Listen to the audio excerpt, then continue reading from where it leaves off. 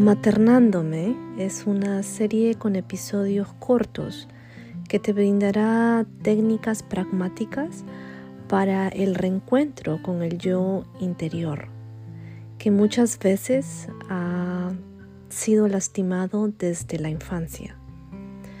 Cuando tomamos la decisión madura de maternarnos sin prejuicios externos, la recuperación y armonía emocional es posible.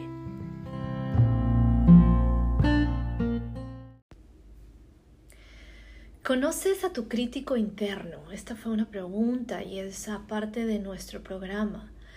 Y a pesar de que tenemos la tendencia de creer que somos los únicos que luchan contra la autocrítica, la culpa, la vergüenza y las dificultades que enfrentamos como seres humanos, estas dificultades han sido plenamente investigadas por personas en el campo de la salud mental, como psicólogos, consejeros y trabajadores sociales.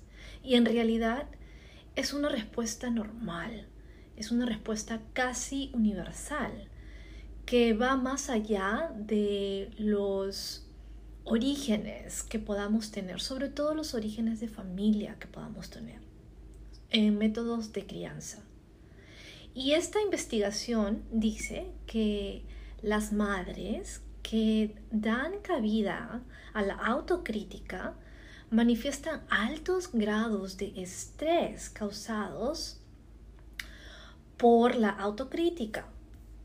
Pero cuando las madres practican la atención plena a través de la compasión hacia ellas mismas y sus hijos, por supuesto, sus niveles de autocrítica y estrés relacionados a los métodos de crianza disminuyen significativamente.